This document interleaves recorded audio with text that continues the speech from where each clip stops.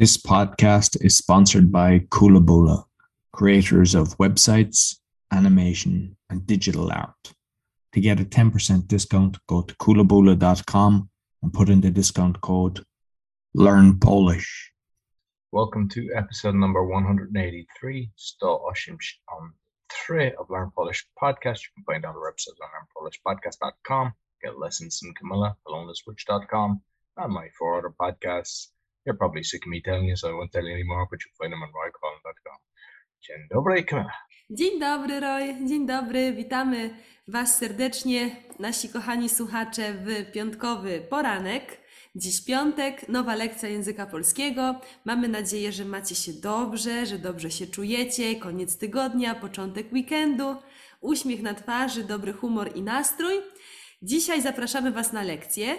Temat kanapka czy kanapa. Jest to temat, który sprawia trudności i problemy wielu osobom, na przykład Royowi. Ja zawsze nie pamiętam. Zawsze. To jest najgorsze. Tak. Roy nie wie, czy to jest jednak kanapka, na której siedzi, czy może je kanapę na śniadanie. Słuchajcie, to są dwa bardzo podobne słowa, bardzo podobne. Różnica to tylko jedna litera, K, bo kanapka to jest sandwich, tak? I kanapa to jest sofa. Także bardzo podobne słowa i studenci mają z tym problem. I zobaczcie przykłady. Roy, przeczytasz? Kanapka to jest... Sandwich. Ja jadłem kanapka na kanapa. Może być? Tak, jadłem kanapkę na kanapie, tak? To jest smaczna kanapka z serem, pomidorem i sałatą. Roy, jaką kanapkę jadłeś? Z czym? Pomidor. Z pomidorem. Pomidorem. Tylko z pomidorem? Sałatą. I mięso. Nie mówimy mięsem, tak? Może szynką albo... Micę. Dobrze. Ja nie wiem, ja jestem wegetarianką i promuję wegetariańskie jedzenie. Dobrze, jem pyszną kanapkę, pyszną delicious. Czy twoja kanapka była dobra, pyszna, czy taka sobie? Najlepsze na całym świecie. Zobacz, następne zdanie to jest nie lubię kanapki z jajkiem.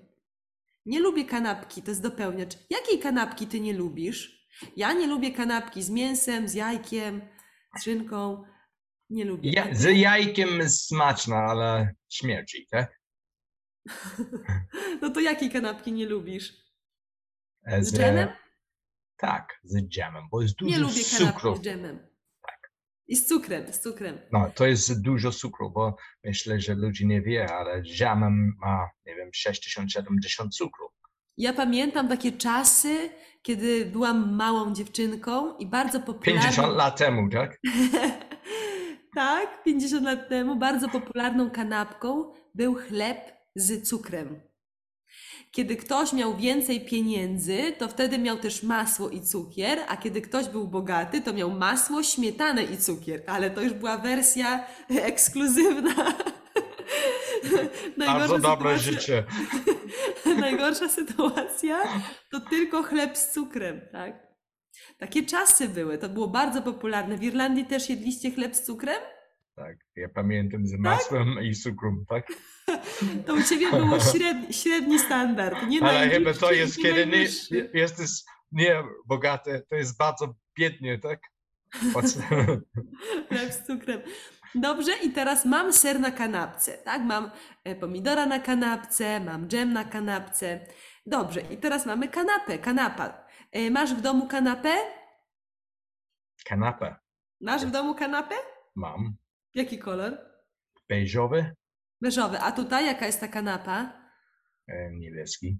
Niebieska. Ta kanapa, ona jest niebieska. A zobacz, tu jest napisane, to jest zielona kanapa. Camilla jest colorblind, tak? To jest zielona kanapa. Lubię moją starą kanapę. Ty masz starą kanapę czy nową kanapę? Bardzo stare. Bardzo starą kanapę. Lubisz ale ją? bardzo wygodnie. Bardzo Ale wygodnie. lubisz ją, tak? Tak.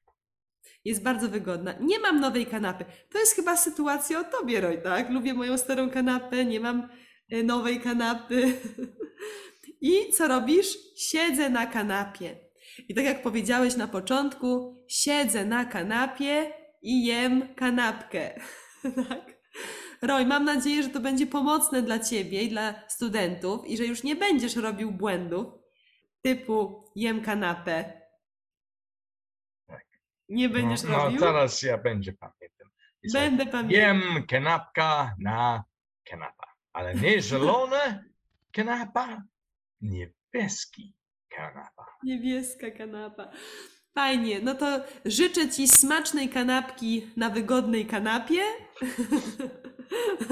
i do zobaczenia następnym razem. Życzę Tobie i wszystkim studentom, słuchaczom miłego dnia. Napiszcie w komentarzach, czy też mieliście problem z tymi słowami kanapa, Or tylko Roy. kanapka. Czy tylko Roy. Fajnie, do zobaczenia. Miłego weekendu. Dziękuję bardzo, Camilla. Dziękuję. So you can get lessons in Camilla on polonaswitch.com, and you can be from anywhere in the world because they do Skype lessons now. Or you can go to Platz Wolności, which if you're in Poland. And all our episodes are on BitChute and they're on YouTube, and you'll see them in the description below. So until next week, dziękuję bardzo i do widzenia. Do widzenia. This podcast is sponsored by Kulabula, creators of websites, animation, and digital art. To get a 10% discount, go to kulabula.com and put in the discount code Learn Polish.